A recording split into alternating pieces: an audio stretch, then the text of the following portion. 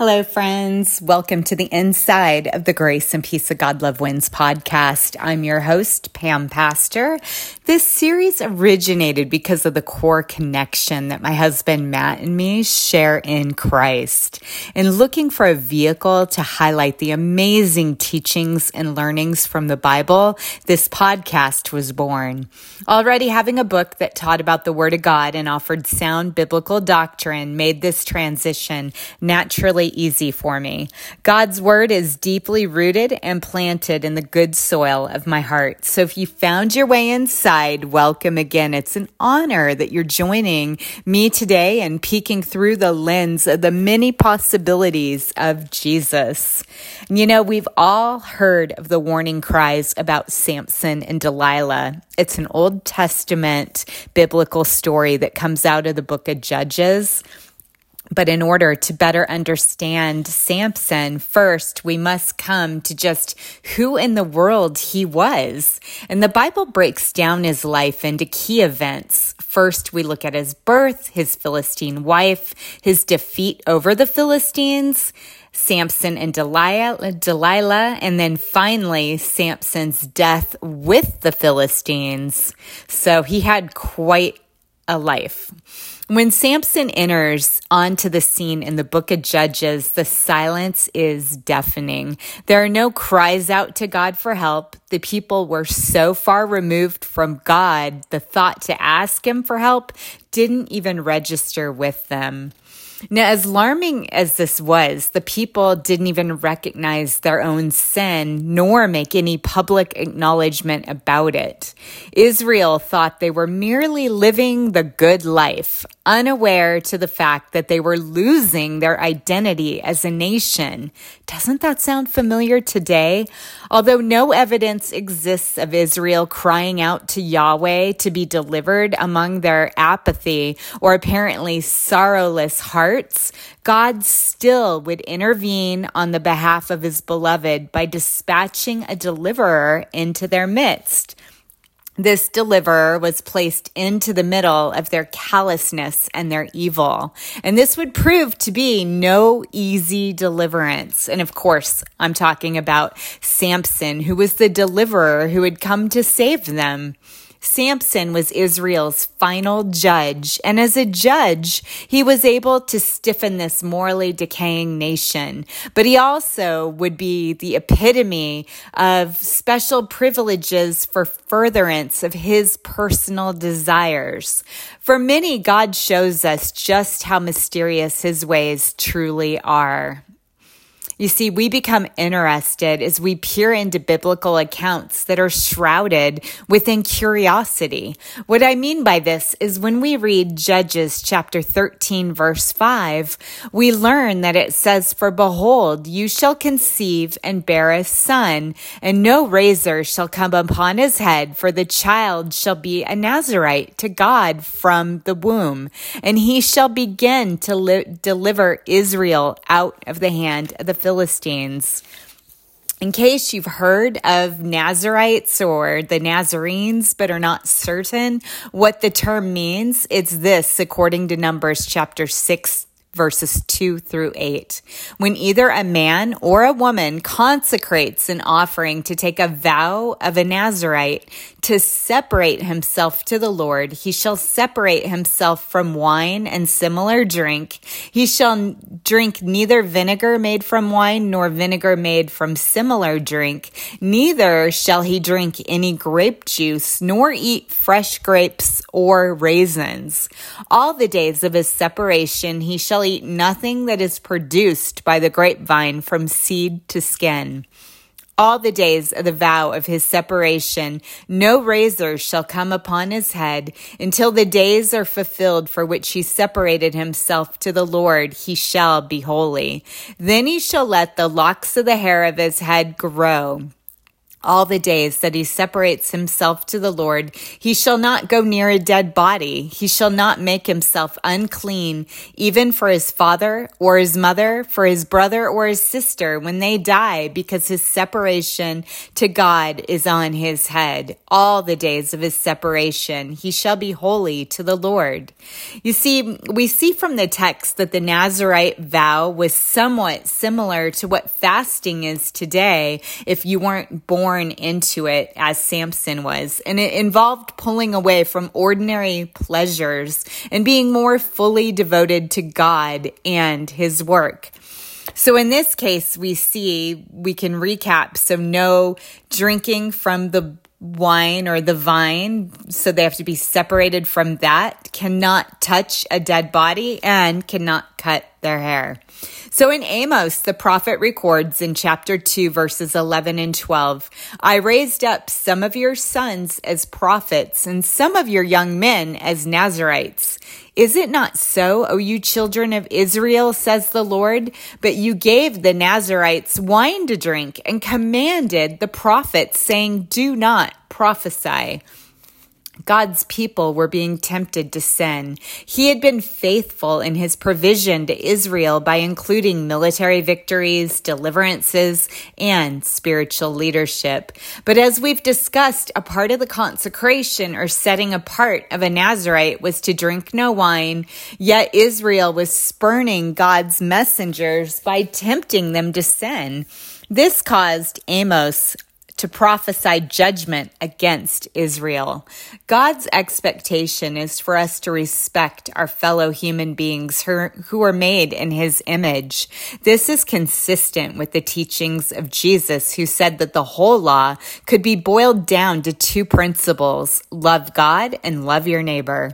Unless a person was born into the vow of the Nazirite by divine appointment, such as Samson or John the Baptist, then the Nazirite vow is a voluntary commitment a man or a woman makes to the Lord. This isn't a desire to be dedicated or separated to him for his good pleasure.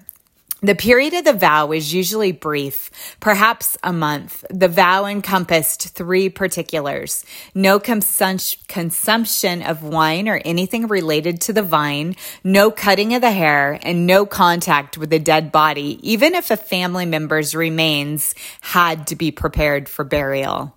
The book of Acts, chapter 21, verses 24 through 26, indicates that the Apostle Paul may have taken a brief Nazirite vow as he was keeping the peace in the city by taking 4 men to be cleaned up for ritual purification.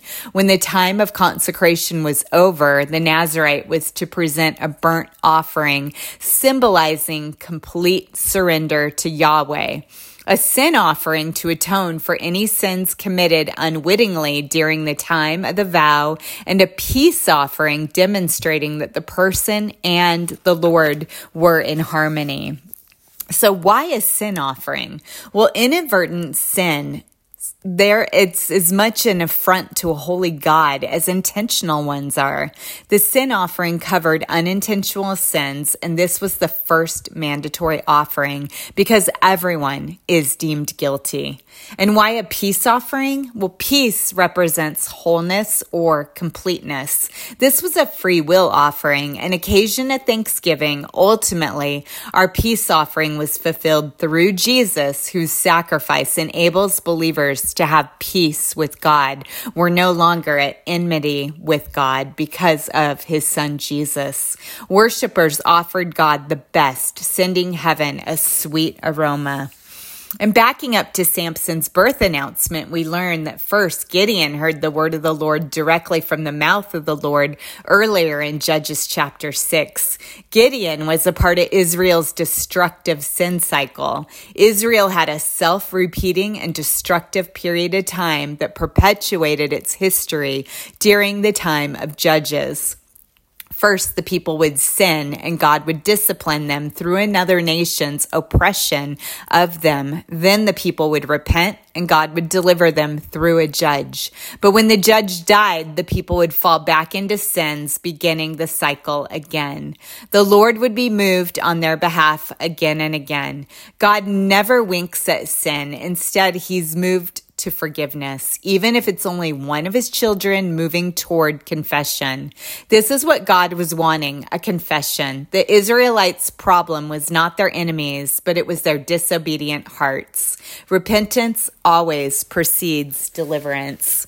And we learn in Judges chapter 13, verses 3 through 5, and the angel of the Lord appeared to a woman and said to her, "Indeed now you are barren and have borne no children, but you shall conceive and bear a son. Now, therefore, please be careful not to drink wine or similar drink and not to eat anything unclean. For behold, you shall conceive and bear a son, and no razor shall come upon his head. For the child shall be a Nazarite to God from the womb, and he shall begin to deliver Israel out of the hand of the Philistines." And it's important to note right there that it says that he shall begin to deliver Israel. He's not to finish the job. That comes later in the book of Samuel. This establishes, and by David as well, this establishes that Samson was not to take his Nazarene vow lightly. It would be a lifelong commitment. However, Samson violated it, abstaining from alcohol, not touching dead bodies, and not cutting one's hair. Samson tore a young lion apart, and behold, a swarm of bees and honey were in the carcass of the lion which he touched. And we're told in Judges chapter 14, verse 10, "And Samson gave a feast there for young men used to do so." This meant a drinking party. That's what feast meant. We're told that the Spirit of the Lord began to move upon him. He was endowed with supernatural strength. This prepared him for the bloody battles with the Philistines. And what we know for sure is that his power did indeed come from God. And Samson's parents were absolutely shocked that he broke the law of Moses by marrying a foreigner as an Israelite man. His excuse in scripture to his parents' complaint is found in Judges chapter 14, verse 3. "Then his father and mother said to him, 'Is there no woman among the daughters of your brethren or among all my people that you must go and get a wife from the uncircumcised Philistines?' And Samson said to his father, 'Get her for me. She pleases me well.'" Samson was telling his father she looked good to him.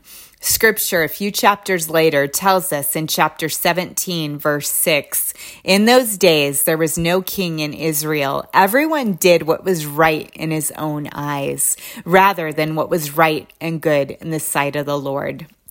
Although Samson disobeyed the law by marrying a Philistine woman, God would use his disobedience for his glory. And again, that was disobeying the law of Moses. God is never responsible for acts of evil, but he is so wise that he uses evil acts to accomplish his good purposes. And earlier we said Samson gave a feast or hosted a drinking party. Well, the Philistines showed up with 13 companions, and Samson offered them a challenge. He said, "Let me pose a riddle to you. If you can correctly solve and explain it to me within the 7 days of the feast, then I will give you 30 linen garments and 30 changes of clothing. But if you cannot explain it to me, then you shall give me 30 linen garments and 30 changes of clothing." And they said to him, "Pose your riddle that we may hear it." So he said to them, "Out of the eater came something to eat, and out of the strong came something sweet." Now, for 3 days, they could not explain the riddle. But it came to pass on the 7th day that they said to Samson's wife, "Entice your husband that he may explain the riddle to us, or else we will burn you and your father's house with fire. Have you invited us in order to take what is ours? Is that not so?" Then Samson's wife wept on him and said, "You only hate me. You do not love me. You've posed a riddle to the sons of my people, but you've not explained it to me." And he said to her, "Look, I've not explained it to my father or my mother, so should I explain it to you?" Now she had wept on him the 7 days while their feast lasted. And it happened on the 7th day that he told her, because she pressed him so much. That reminds me of the story that Jesus tells about the persistent widow, where the judge, who is absolutely not a godly man, nor is he a good man, but he got so tired of the persistence of the widow, he gave in to her request. Well, this is similar. So then she explained the riddle to the sons of her people. So the men of the city said to him on the 7th day before the sun went down, "What is sweeter than honey, and what is stronger than a lion?" And he said to them, "If you had not plowed with my heifer, you would not have solved my riddle." Then the Spirit of the Lord came upon him mightily, and he went down to Ashkelon and killed 30 of their men, took their apparel, and gave the changes of clothing to those who had explained the riddle. So his anger was aroused, and he went back up to his father's house, and Samson's wife was given to his companion who had been his best man.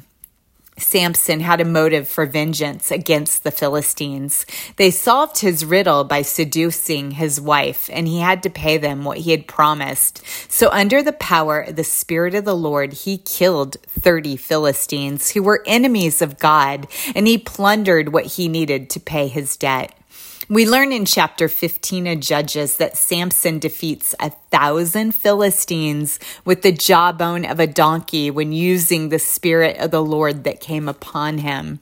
And Samson's father-in-law admitted he had taken Samson's wife and given her to Samson's companion. Although Samson's wife had tricked him in order to avoid being burned with fire, she ended up suffering this fate anyway. The promises of evil people cannot be trusted, ever. Samson did have actions that were motivated by revenge. Specifically, he said, "As they did to me, so I have done to them." As a result, he used the strength God had given him for selfish purposes. You see, no victory, friends, in the Christian life is ever won apart from the grace of God's strength working through us. Samson failed to give credit for his strength to God, instead boasting of killing 1,000 men with a donkey's jawbone. This was pride, and it was pride that eventually would be his downfall. After this slaughter, he was parched and in need of water. Once he recognized the victory belonged to God and he offered up a prayer to God, God would answer his prayer for water. And then Samson was confirmed a judge of Israel for the next 20 years. This brings us up to date, where together we're going to read Judges chapter 16 about the story of Samson and Delilah now. So if you have your Bibles, turn to Judges 16. We start with, "Now Samson went to Gaza and saw a harlot there and went into her. When the Gazites were told, 'Samson has come here,' they surrounded the place and lay in wait for him all night at the gate of the city. They were quiet all night, saying in the morning, 'When it is daylight, we will kill him.' And Samson lay low till midnight. Then he arose at midnight, took hold of the doors of the gate of the city and the 2 gate posts, pulled them up, bar and all, put them on his shoulders, and carried them to the top of the hill that faces Hebron. Afterward, it happened that he loved a woman in the valley of Sorek, whose name was Delilah. And the lords of the Philistines came up to her and said to her, 'Entice him and find out where his great strength lies, and by what means we may overpower him, that we may bind him to afflict him, and every one of us will give you 1,100 pieces of silver.' So Delilah said to Samson, 'Please tell me where your great strength lies, and with what you may be bound to afflict you.' And Samson said to her, 'If they bind me with 7 fresh bowstrings, not yet dried, then I shall become weak and be like any other man.'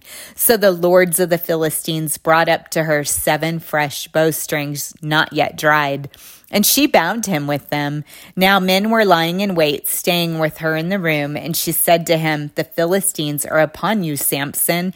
But he broke the bowstrings as a strand of yarn breaks when it touches fire. So the secret of his strength was not known. Then Delilah said to Samson, "Look, you have mocked me and told me lies. Now please tell me what you may be bound with." So he said to her, "If they bind me securely with new ropes they have never been used, then I shall become weak and be like any other man." Therefore, Delilah took new ropes and bound him with them and said to him, "The Philistines are upon you, Samson." And men were lying in wait, staying in the room. But he broke them off his arms like a thread. Delilah said to Samson, "Until now you have mocked me and told me lies. Tell me what you may be bound with." And he said to her, "If you weave the 7 locks of my head into the web of the loom." So she wove it tightly with the batten of the loom and said to him, "The Philistines are upon you, Samson." But he awoke from his sleep, pulled out the batten and the web from the loom.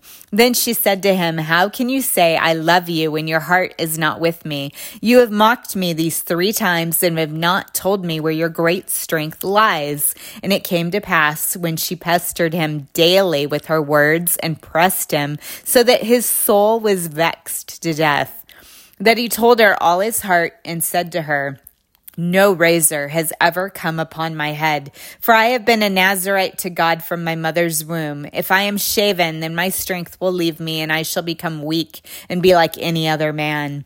When Delilah saw that he had told her all his heart, she sent and called for the lords of the Philistines, saying, "Come up once more, he has told me all his heart." So the lords of the Philistines came up to her and brought the money in their hand. Then she lulled him to sleep on her knees and called for a man and had him shave his head, off the 7 locks of his head. Then she began to torment him, and his strength left him. And she said, "The Philistines are upon you, Samson." So he awoke from his sleep and said, "I will go out as before at other times and shake myself free." But he did not know that the Lord had departed from him. Then the Philistines took him, put out his eyes, and brought him down to Gaza. They bound him with bronze fetters, and he became a grinder in the prison. However, the hair of his head began to grow again after it had been shaven. Now the lords of the Philistines gathered together to offer a great sacrifice to Dagon, their god, and rejoice. And they said, "Our God has delivered into our hands Samson, our enemy." When the people saw him, they praised their God, for they said, "Our God has delivered into our hands our enemy, the destroyer of our land, and the one who multiplied our dead." So it happened when their hearts were merry that they said, "Call for Samson that he may perform for us." So they called for Samson from the prison, and he performed for them, and they stationed him between the pillars. Then Samson said to the lad who held him by the hand, "Let me feel the pillars which support the temple, so that I can lean on them." Now the temple was full of men and women. All the lords of the Philistines were there, about 3,000 men and women on the roof watching while Samson performed. Then Samson called to the Lord, saying, "O Lord God, remember me, I pray. Strengthen me, I pray, just this once, O God, that I may with one blow take vengeance on the Philistines for my 2 eyes." And Samson took hold of the 2 middle pillars which supported the temple, and he braced himself against them, one on his right and one on the other of his left. Then Samson said, "Let me die with the Philistines." And he pushed with all his might, and the temple fell on the lords and all the people who were in it. So the dead that he killed at his death were more than he had killed in his life. And his brothers and all his father's household came down and took him and brought him up and buried him between Zorah and Eshtal in the tomb of his father Manoah. And he had judged Israel 20 years. There ends chapter 16. So, at times we may face Samson-like temptations in our lives. However, we're reminded in Scripture in 1 Corinthians chapter 10, verse 13, no temptation has overtaken you except such as common to man, but God is faithful, who will not allow you to be tempted beyond what you're able, but with the temptation will also make the way of escape that you may be able to bear it. Temptation has this in common. Every person experiences it. While temptation itself is not a sin, even Jesus was tempted in the wilderness, remember? It's when we let our guard down and we yield and give in to temptation that we sin. The extent of temptation, though, is controlled when God allows testing to come into our lives. He promises to limit the kind of test and intensity of it. He knows our limitations, and he never allows us to be tempted beyond what we can bear. God provides us with an escape route from temptation. Whenever we're tempted, God has the end of that temptation already in sight. The moment the test begins, the escape hatch is already available. He does not wait to see how we're doing. He provides the means of escape at the very outset. And Samson's life bears this out. A look at the temptations to which he continually yielded reveals that he always had the opportunity to walk away, if only he had walked away from the woman of Timnah, from the harlot of Gaza, or from Delilah. The way of escape was there, but he refused it. In the midst of temptation, all believers have a way to victory in the person of the Lord, Jesus Christ, who empowers them to do what they themselves are not able to do. If God's people try to withstand temptation by our own flesh, we will likely, like Samson, we're going to face temptation, yet unaware that the power of the Lord has departed from us. But if we stay in faith and in fellowship with the divine deliverer, Jesus, our personal and spiritual battles will be won. Delilah proved to be Samson's downfall. On that hilltop that faced Hebron, Samson demonstrated a supernatural feat, but it was completely self-serving, done in anger to mock the Philistines instead of escaping.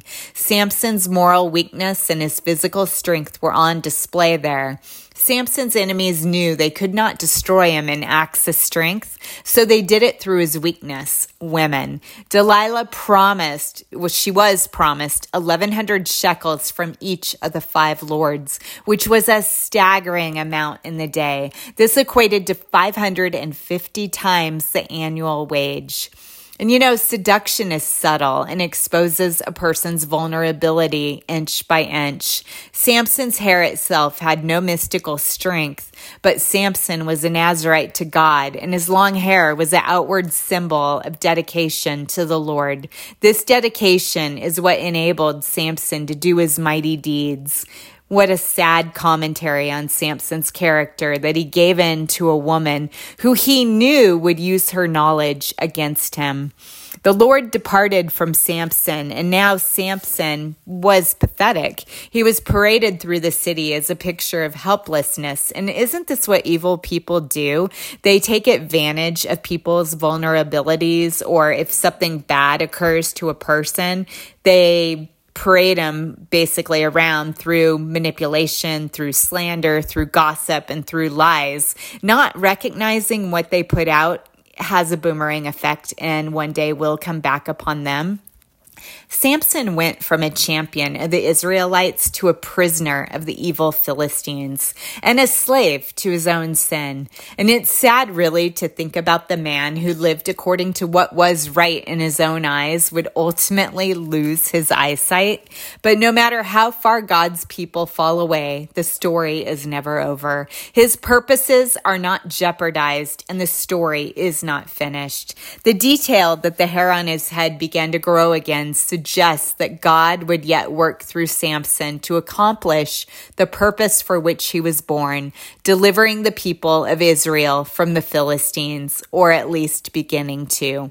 The Philistines believed it was their god, Dagon, who was responsible for their capture of Samson, but their celebration was short-lived as God's servant would prove God's sovereignty. Amen.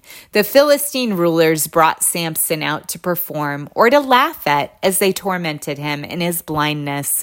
He was their entertainment. They were short-sighted people. As he stood in between the two pillars, as one who had been humbled, Samson prayed for the opportunity to take vengeance on the Philistines for gouging out his eyes. Samson twisted the pillars off their stone bases, removing their support of the roof, and caused its collapse. Samson accomplished more as a deliverer in his death than in his 20 years of judging Israel. And although we learn unfaithfulness on the part of God's people does not prevent God's purposes, it proves tragic for the unfaithful ones in the end. So friends, I hope you enjoyed our story of Samson today. And if you have not been spiritually reborn, God made it clear to enter into the kingdom of heaven, a person must confess belief in his son, Jesus. Listen to what the Apostle Paul said in 2 Corinthians chapter 5, verse 21. For God made Christ, who never sinned, to be the offering for our sin, so that we could be made right with God through Christ. When we place our trust in Jesus, a divine exchange takes place. Jesus takes our sin, making us right with God. Our sin was then placed on to Jesus at his crucifixion. His righteousness is given to us upon our conversion. And while it's true, we can never repay this extraordinary and extravagant gift of kindness back to Jesus, what we can do is show him gratitude by growing in our relationship with him. We can make efforts to obey him, deepening our relationship daily. Today, friends, if this is you, I'm imploring you to take action now. Step out boldly in faith and conviction toward the kingdom of God by openly confessing after me. Father God, I come before you repenting of known and unknown sin in my life, meaning I'm changing my ways of thinking, acting, and showing up in life. Jesus, you're welcome to take up permanent residence as the King upon the throne of my heart. I'm confessing your shed blood washed away my past, present, and future sins upon that cross at Calvary.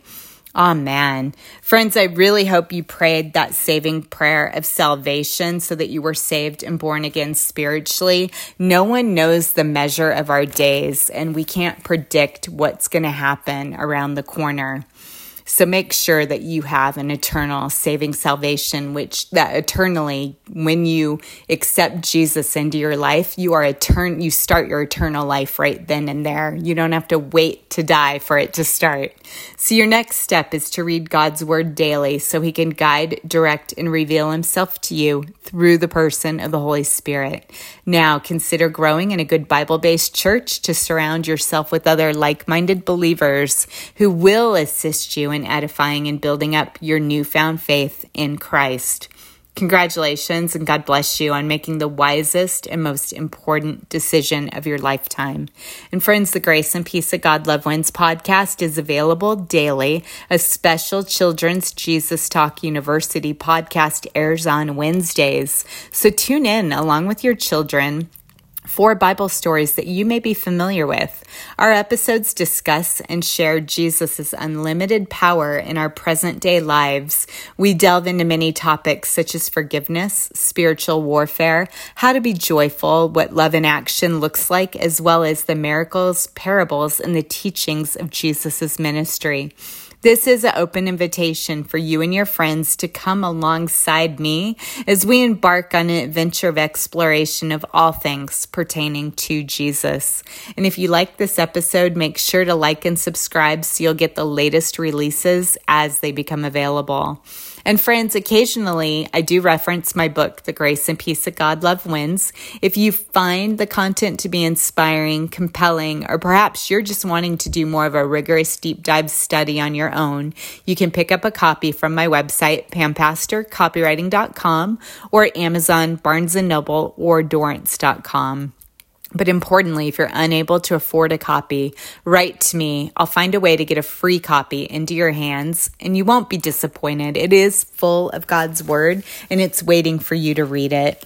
So until next time, when we gather, remember you've been marked and sealed with the cross of Jesus Christ forever. And Paul gives us a final word from 1 Corinthians chapter 2, verse 4. And my speech and my preaching were not with persuasive words of human wisdom, but in demonstration of the Spirit and of power, that your faith should not be in the wisdom of men, but rather in the power of God. God bless you. Amen.